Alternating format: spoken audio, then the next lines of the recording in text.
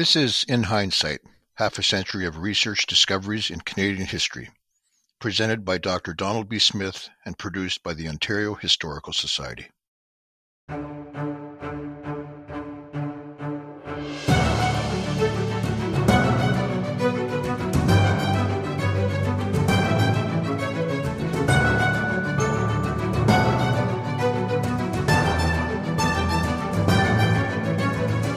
It is a joyous, at the same time, a sad moment. This is the end of In Hindsight. It's been quite a journey. The last episode, number 21, title came to me, Ontario Made Me, Calgary Adopted Me.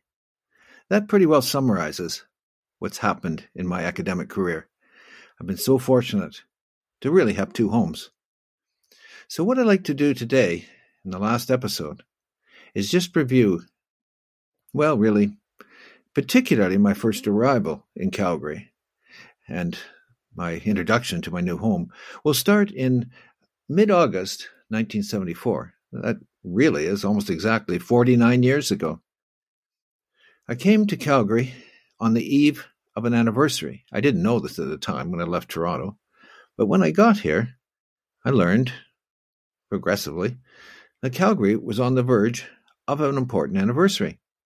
Its 100th anniversary had been founded as a police post in 1875, and the city was planning a commemoration of that event. The University of Calgary itself, at this point, if you go back to my episode 1, where I review the department, the founding of it by George Self, the history of it, it now, in 1974, was 8 years old. And the one faculty, the core faculty, was Faculty of Education. This now had expanded to 10 faculties, the last being law, which had just come in that year. So it had become a really substantial university. The university was part of the celebrations, or wanted to be, as well as certainly the Department of History did. In fact, Tony Rasprich and Henry Clausen, my new colleagues in the Department of History, were beginning underway discussions with the Historical Society of Alberta, Chinook Country Chapter, about doing a joint event. They were talking with Dave Coots and Grant Weber, executive people with the Chinook Country Chapter, about doing a conference. That conference would come off in May next year, 1975, and it was a big success. Fortunately, there was a very attractive, well-presented volume brought out by McClellan and Stuart West after the conference, and it was entitled Frontier Calgary, Town, City, and Region. The book itself, very well edited by Tony and Henry, described the transformation in a collection of essays, about 20 essays. They described the transformation of a small prairie town into a cosmopolitan urban center in one generation. In fact, the population jumped from the most dramatic jump was 1900 to about 1901 to 1911, and population doubled 1,000% from 4,000 to 44,000. So this is the story of a community which is just coming into its own, and the various topics discussed in the conference and in the papers cover the whole gamut. This is really new style history for Calgary. This is looking at class, feminine, women's issues, ranching, of course, urban development, city planning, religion. It's covering all aspects. It's a big step forward for Calgary history. And I was there. I just arriving before the conference and was a beneficiary of that volume, giving me good orientation when I arrived here. Now, the old orientation, the old interpretation was quite obvious, because in was all in a mural at the Calgary not International Airport then, but the Calgary Airport in 1974. Actually had the mural. There had been some renovations, however. The mural was taken down, but it was back in 1978 with the new renovation. But it had been in place originally from 1958 on. It is very important, and in the text, accompanying the text, there's an image of it. It's a mural by Don Franch, who's an Alberta artist, and it showed the perception, really, of history at the time. And it's a perception of great men. There are four figures. There's Colonel MacLeod, the Mountie, superintendent of the Mounties. There's Father Lacombe, Catholic missionary, John McDougall, Methodist or United Church missionary, and an unnamed settler, and Crowfoot, the great Blackfoot chief who made Treaty 7. So, but essentially, it's just it's a white man's interpretation of history, and this is the mural. This is really the way it was when I came. The conference would make quite a few differences. Now, there was another appointment in the summer of 1974, in addition to yours truly. And it was a very important figure in Alberta, an extremely important figure. His name was Grant McEwen. He was the real thing. He had just been retired as the lieutenant governor of Alberta. Previously to that, he'd been mayor of Calgary and an important legislature in Edmonton, as well as an agricultural expert, a professor at University of Manitoba. Very distinguished career. Grant loved writing, and he loved history. The university appointed him on his retirement as lieutenant governor. They appointed him a professor, and he would teach a course on the exploration and settlement of the Canadian prairies. So I start with Grant. Quite ridiculous, really. The neophyte and the seasoned gladiator. I read Grant's book that very first winter, early 1975. It was called Calgary Cavalcade, and it was dedicated to the Northwest Mounted Police, who had founded the city of Calgary in 1875. So it's another edition of his original book. It came out in 1958, Calgary Cavalcade, and I read it. Now, Grant was extremely well qualified for this topic of prairie history. He'd lived through the entire prairie experience. He was born in a farm and raised farms in Manitoba and then Saskatchewan. He'd gone on to university, graduate training in agriculture. He went to the Ontario Agricultural College in Guelph and then University of Iowa. He was an agricultural specialist. That was his real field. However, he loved history. And from an early age at the university, he gave public talks and wrote really with tremendous energy about prairie history. He had a great style, interesting anecdotes, great power of description because he knew the land so well. Well, Grant felt this history file was important. There was an urgency to it. He wanted the past to be known. Explained to his son-in-law, Max Foran. His daughter, Heather, married an Australian, Max, who was a teacher, very experienced teacher, who came after they married. They married here in Calgary after meeting in Australia, and Max came and began his teaching career here in 1964. Well, Grant, very close to Max, and he told him that, in his opinion, nothing was being done to record the pioneers' stories, and that's why he explained his intense interest. Now, Max actually was so close that he did a fair bit of writing about his father-in-law, and that really helps us with any appreciation of him. Well, I'd just like to push it a little further because it's such a contrast. Grant's style was so popular. He was an extremely successful prairie author. His bestseller in Calgary was a wonderful book called Eye Opener Bob. It had come out about, late 1957. It had done extremely well. The Calgary Albertan newspaper published a particularly warm review. one which captured exactly what Grant had tried to do. He stated, "Old-time Calgarians will lose 40 years while they are strolling through this book. For them it is a privilege. The younger generation and the newcomers have a duty to read it, for only thus will they know that 8th Avenue is hallowed ground."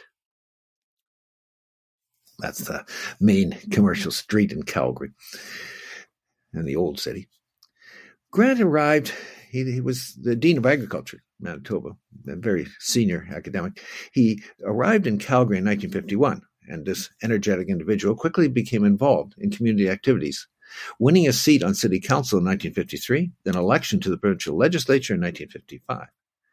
The 1955s were a decade in which Calgary changed enormously. I've touched a bit on this in episode 1 on George South. Grant arrived at a time when the huge influx of newcomers during the city's oil and gas boom pushed aside tales of early Calgary. He arrived just in time to record stories soon to disappear. Always must in history appreciate the context. Grant arrives, there is no Glenbow Archives and Library. That wonderful repository of Western Canadian history only began in 1956. Well, Grant was as productive as ever, even with his political career. And he shows, though, how docile he was. 3 of his books in the early, from 1969 on, 3 of his books were touching upon Indigenous issues. Portraits of the Plains, 1971, was on First Nations. Métis Makers of History, 1980, was on the Métis. And he did a very popular biography of Tatangamani, or Walking Buffalo, a Stoney Nakoda chief. That came out in 1969. So he started off originally, was very white-centric. His book, The Sodbusters, for example, 1948, is dedicated to the individual farmers, the pioneers who opened up the prairies. Not too much attention given to natives. Now it's totally different. It's total coverage. Max Foran helped his father-in-law with his last publication, and Grant kept going right to the end. He kept going to a few weeks before his death. His book, Watershed, Reflections on Water, is very concerned about the whole question of abundant water in the West for farming and for the human population and for livestock and all. He published his book, Reflections on Water, and it came out just a few months after his death. And Max, his son-in-law, was instrumental in guiding that one through. And Max, just so close to him. I'd like to say a few words about Max, and we'll get back to the the story of my time here. And I'd like to just say that Max, through his father-in-law, well, he's an Australian, but he's a very gifted writer, and he a teacher, mind you, and he's a principal of a school, but he found time for history, thanks to his wife, Heather, and his 2 daughters, very supportive. Max's major book, Calgary and Illustrated History, came out in 1978. That's 4 years after I've been here. It's well-argued, superbly researched, and the product of his graduate studies at the University of Calgary. He did his master's and his PhD. He was a first PhD from the Department of History, University of Calgary, and he's done us proud. So Max, then, a friend, Hugh Dempsey was a part of a trio, and we'd often go get together and for years, for decades, and really was really great, very supportive. Now, back to my arrival. I'm getting a little bit ahead of the story. Back to my arrival at University of Calgary. I'd arrived once again in mid-August of 1974. I was lucky because the new social science building had just been built, and I ended up on the sunny side. I had a glimpse of the Rockies. On the other side, you didn't have a totally uninspiring view, but I had a glimpse of the Rockies. I just landed at the right time, and this is when I met George South. He was still teaching for another 2 years, and I just found it a very, very good environment. I should add, just by the way, just to give you a sign of the times, everything is context. In the office, on the desk, waiting for me, was an ashtray. That's the sign of the times. Unbelievable. Smoking still all over the place. I didn't smoke, gosh, but I saved that ashtray. And when I retired in 2009, I gave it to a new colleague, to keep the tradition alive of this object that was just a sign of the times of the mid 1970s. Well, life for me after 1974 in the university setting was just perfect. I mean, honestly, I couldn't believe it. Pinch me, I'm dreaming. I was being paid to do my hobby, Canadian history. Had great neighbors. On one side was Marion McKenna. She was an American historian, did her PhD at Columbia. She had studied, couldn't believe this, under Alan Nevins. Alan Nevins was a very celebrated American historian, taught for years at Columbia. Marion she was the first woman in the department. That's how it was all male dominated until Marion arrived, and quickly became full professor. The book that had so impressed me about Nevins was Gateway to History, which is a guide to various styles of writing history, done first in the late 30s, but brought out again in 1962. And I had read that as an undergraduate at the University of Toronto. I'm very impressed by it. And I like very much that many, many details, just wonderful. The importance of good writing. That's what he emphasized, as well as research. Very, very strong in that. So Marion was a great, very supportive, very friendly, and helped with American aspects of research questions. Really delightful person, and so pleased that she was on one side of my office. On the other side was Frank Ike. And Frank was a very, very good colleague. He was very British. In fact, just knowing him, you got a sense of fair play, and he was unfailingly courteous. He'd been educated at St. Paul's public school. That means private school in Britain, a very distinguished school. And he'd gone on to Oxford, where he studied European history. Now, at first, I was dealing here with, my neighbor was the quintessential English gentleman, I thought, scholar. Appearances can be deceiving. Frank was really not English at all. He was born in Germany. He'd been sent by his parents to England at age 12 in 1935. His family was German Jewish. And Frank then had come to England at age 12. He'd gone to public school at Oxford, served in the British Army in World War II. His family was later able to get to Britain. I shouldn't say later, but in the late 30s, able to get to Britain. But Frank grew up and learned his new culture, a very strange culture. He learned it so well he could explain it to me. In fact, he and his wife Rosemary were very close friends right to the end. Frank passed away in the early. Up until his passing, he was an extremely good friend and very, very strong memories of it. Other good friends included really probably essential to my work, because I've been taught, I was appointed to teach Canadian history, yes, with specialization in First Nations, or Indians as they were called then, and history of Quebec. As it turned out, history of Quebec, I continued to do that for 35 years. I always had a course in Quebec, but the one that grew, that just took off, was that on the Indigenous peoples. It just was sensational. And the gentleman who helped me great deal was Ian Getty. Ian, I interviewed in February of 1974, earlier 74, and Ian had been very friendly. We corresponded, and then finally I'm in Calgary, and spent the first night in a seedy hotel, and Ian said, "Come and stay at my place." He had a little house, and I bunked in with him for a week until I got accommodation in an apartment. I got a room in an apartment, Trywood Plaza. I used to call it Plywood Plaza, but it wasn't. That's mean, because it was a good place. In any case, Ian was a very good friend, and right from the beginning. Others good friends included Howard and Tamara Palmer, and they really were good. They were having me over Thanksgiving and whatnot regularly, and really made me feel at home. Howard's expertise was ethnic studies, and he was a pioneer in the field. very highly regarded. Soon he got me involved in Canadian Ethnic Studies, the magazine, and Henry Claassen, my good friend, another Canadian historian, the one that with Tony had been so instrumental in organizing the conference. Henry got me in the Chinook country chapter, so I became quite at ease very quickly.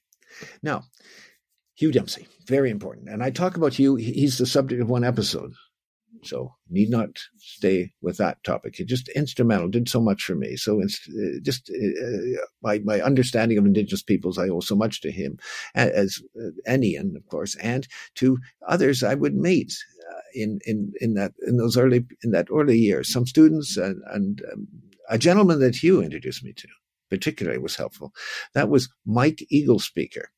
Now, when I got to Calgary, and I explained this in episode on Longlands, episode 4, I became enthralled with his story of this American classified as colored who had some Indigenous ancestry and looked Indigenous to non-Indigenous people, who had come to Canada, said he was a Cherokee, but in actual fact, all of this was quite constructed. He was very, very popular in Alberta, as the chapter episode 4 explains, and a very good writer and all, and visited the Bloods, or Kainai, a number of times, and there he met and befriended a young gentleman named Mike Eaglespeaker. Mike was the first Blood to go off the reservation for education. He went to the Claresholm Agricultural School, and Longlands encouraged him. Mike really was. He'd been to residential school, but he'd learned a great deal about his culture because he'd only gone to that school, the residential school, St. Paul's, at the age of 10. Before that, he'd learned a great deal about the Blood's history and ancient customs. His father, Eaglespeaker, had served as a young man in raids against the Cree. And he learned, he knew the culture, and he also had the knowledge of English, so he could communicate. And Longlands encouraged him. Many images of Mike remain fresh in my mind because I met him several times. I remember the time he demonstrated sign language and told stories about Nape to my history class at the university just in my beginning in the mid 1970s. The proud look on his face, I remember that when he watched his family and friends dancing in their traditional costumes at Blood Indian days. But above all, one picture remains in my mind of Mike. It was in the late fall of 1977. Mike, his wife, and I, and their grandson Dwayne, went down to the old agency where the St. Paul's School once stood, the residential school. We slowly walked around, seeing the sites of the old buildings where the boys and girls' residence were, where the school and the barns once stood. Then we visited the old cemetery and saw the graves, tombstones of former students of St. Paul's. When returning to the car, I turned and looked back. Mike was still standing by the cemetery. I heard him giving a prayer in Blackfoot. It's that image that is left with me. Mike's prayer was given with great emotion. That's the image that's left with me. Mike Eaglespeaker was a kind, considerate man who bridged both cultures, but who never left his own. Now that I had ample time, money, and encouragement from colleagues, I could go full blast on my existing research interest on Grey Owl, who I've talked about in episode 3. John Tutusis, a Plains Cree, was his brother, adopted brother. I discovered that, and now I'm out in the West. I was able to visit John and went out to Poundmaker Reserve in Saskatchewan and visited John. We became good friends because he was indeed Grey Owl's brother. They adopted each other. They met and adopted each other. John, he really wasn't convinced that Grey Owl was Indian, but he admired what he was doing with the animals. He was on their side. And saw great merit in his efforts to prevent the decimation of the beaver. So they'd gone along and respected each other. And I got along with John. In fact, he visited Calgary on two occasions, lengthy visits, and stayed at my place. John shared with me his outlook and made it quite clear he wanted to make the First Nations self-reliant and self-supporting. He had absolutely no use for the Indian Act, which had not talked about at all when the treaty, he was in the Treaty 6 area, was discussed. The treaty should have been the importance, not the idea of equality and just reciprocity. Instead, it was this Indian Act, this draconian act of 1877 that was applied. John objected to this. I really, again, probably the most vivid memory that I have of my visits was the last one in May 1984. John visited and stayed at my place. I married Nancy Townsend at that point, and he stayed with us for a couple of days, and he was so excited. I wrote in my diary. He came again mid-November 1984, and I wrote in my diary, John's very enthusiastic about self-government, told me again about San Marino. He had a copy of their treaty with Italy. San Marino is a tawny enclave in Italy, which has its control over its own domestic affairs, and Italy looks after defense and foreign affairs. In short, it's really self-governing within Italy. John thought this was a great model, and he loved the way San Marino can make its own laws, and he wanted this for the Plains Cree. He wanted this for the First Nations. He wanted them to return, the First Nations to be able to return to old customs. He had worked for, my diary says, he has worked for this for 50 years.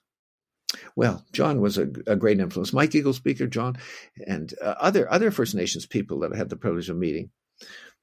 Worthy of note, a humorous note, is the letter John sent me on September 17th, 1983. Of course, I saved it. It's so good. John begins, "How are you, Chief Redcap? Since you are my chief, I have to use your Cree name.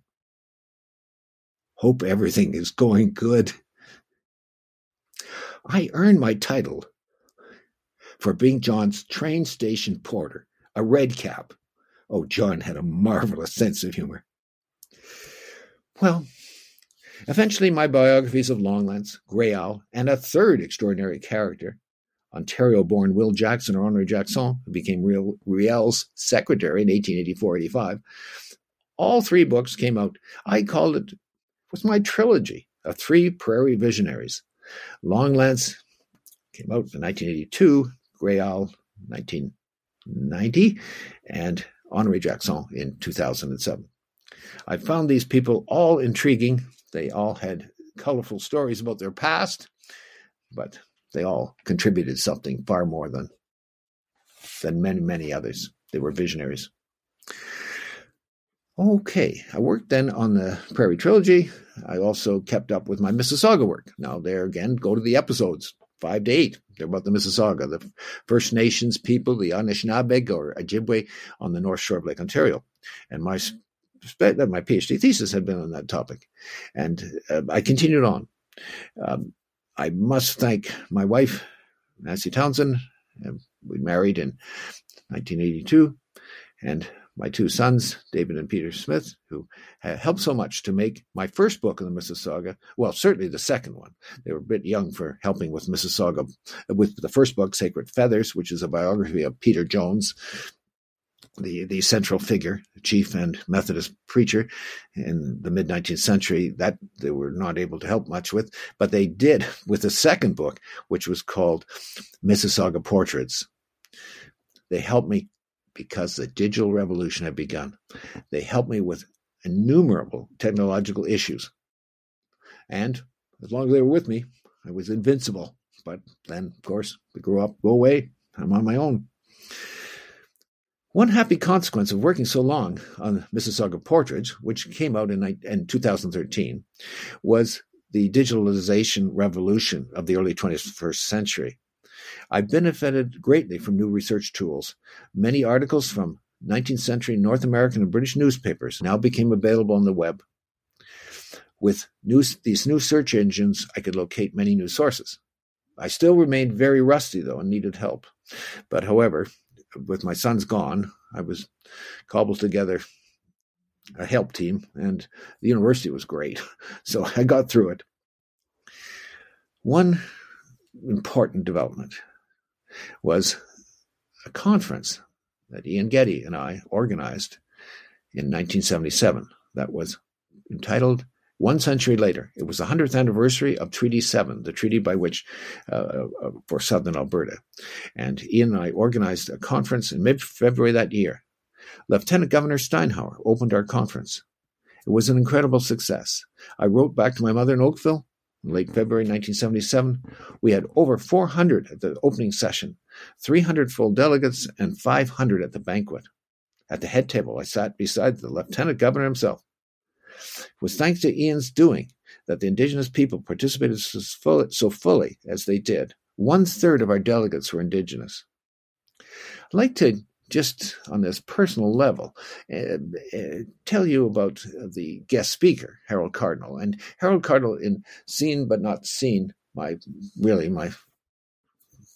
most important book, is featured in in the Alberta chapter, so more can be found there. But in a nutshell, Harold Cardinal was a very competent, courageous First Nations leader, very young, in his mid-20s, who had written a book, The Unjust Society, and spoke back and argued for the recognition of the treaties and the respect of the First Nations people. He was our keynote speaker. And I just include this because it's great to be humble, and I'm certainly humble. I was in charge of the banquet. Here I am beside the Lieutenant Governor. Harold's on the other side. And gosh, well, we have 500 people. It's in the convention center. Actually, 2 blocks away from that crummy hotel I stayed in, the King George, later the Carlton, which had been torn down in 1977. Well, I guess it was still standing at the time of our conference. We'll forget that. It's on the side. In any case, there's 500 people before me, and Harold's beside me, and people are sitting down, and Harold's getting really nervous, and I'm uncomfortable. I mean, this is a big job for me. I'm just a foot soldier, and here I am with the Lieutenant Governor on one side and Harold's on the other, and Harold's getting really nervous. So I was really getting sort of freaking out. Well, then Harold said, "Aren't you going to have a grace?" And I'd forgotten totally. Now, fortunately, Albert Lightning, a Cree elder, was seated just below in the we were at the head table, and just below us, visibly, very close to us, was Albert Lightning. And I didn't know Albert. I probably met him once or twice, but I just jumped out of my seat, ran over and said, Albert, will you please give a grace? And he did, thank heavens. So we covered that one. I missed that bullet. But then I'm back at the head table, and Harold's, okay, but now suddenly nervous again. I didn't know what to do. With people sitting down and all, and Harold says, "Don, aren't you going to have a toast to the Queen?" And I'm telling you, the respect for the First Nations, because the treaties were with the Crown, is so high. So no, I hadn't even thought of that one. But up I go, and a toast to the Queen.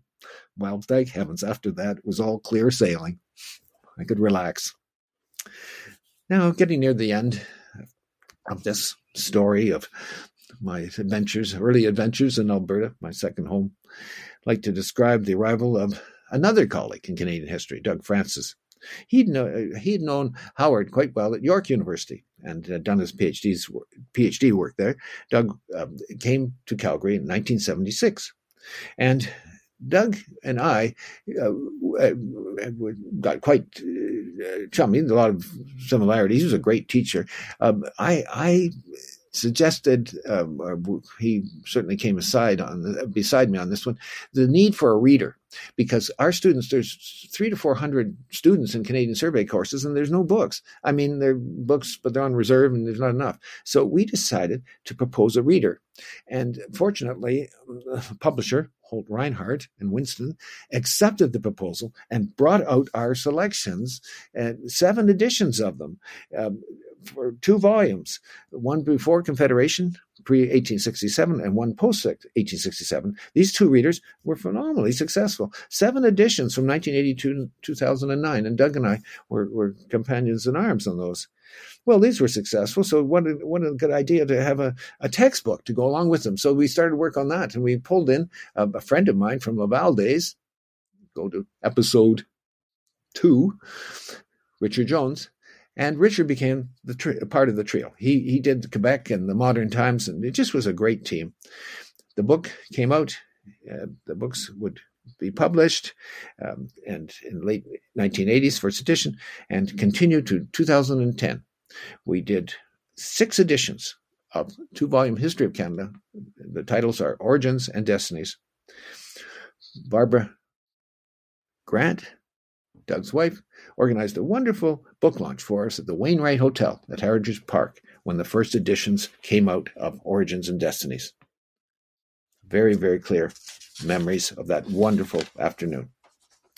Well, now, lots else, time's short.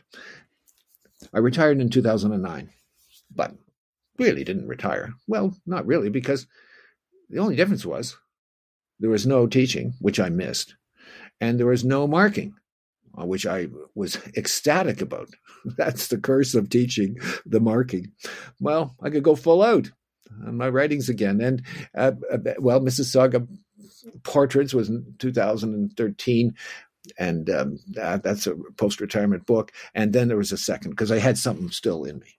And it is my, what do we say, Meisterwork, my major book, Seen but Not Seen, Influential Canadians and the First Nations from the 1840s to today. It's really, I gave it everything I could. I love biography as it humanizes the past. In Seen but Not Seen, I explore in chronological order the ideas and life stories of 16 influential Canadians. I selected these individuals to narrate the history of Indigenous peoples' marginalization. I'd made this study in order to understand myself why non-Indigenous Canadians fail to recognize Indigenous societies and cultures as worthy of respect. This interest in the topic extended back to my MA days at Laval and my PhD at the University of Toronto. Okay. In 1971, now this ties to Ontario and Quebec. Quebec's important to me, but it's really, in my story, it's Ontario and Alberta. In 1971, I'm still resident of Ontario, I published my first academic article in Canadian history and Ontario history, the Journal of the Ontario Historical Society. My ties with the Ontario Historical Society remain close ever since.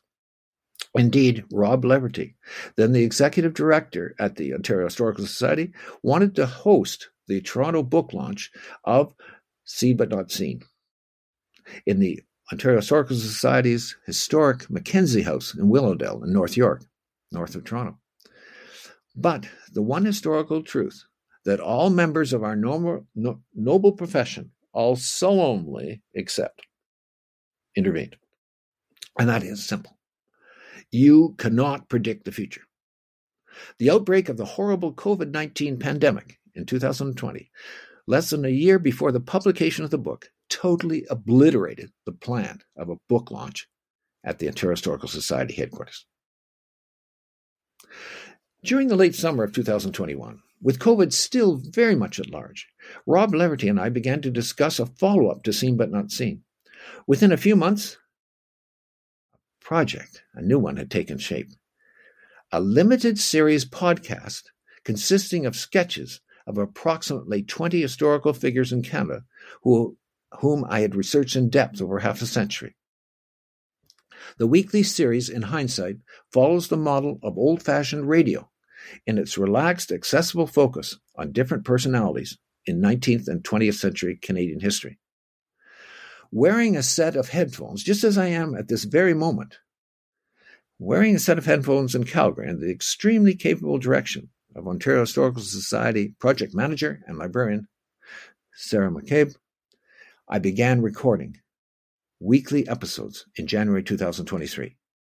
The accompanying written reports for each episode took several days each to compose, Please note there's an oral recording and there always is a text with each of the episodes. The regular series ended, or will end, with this episode. Episode 21. It's the final wrap-up. It's been quite a journey. Very hard to conclude. I think just one statement. All my academic life, I've benefited from my two homes, Ontario and Alberta. Ontario made me, Calgary adopted me. The end of episode 21. It's been quite a journey.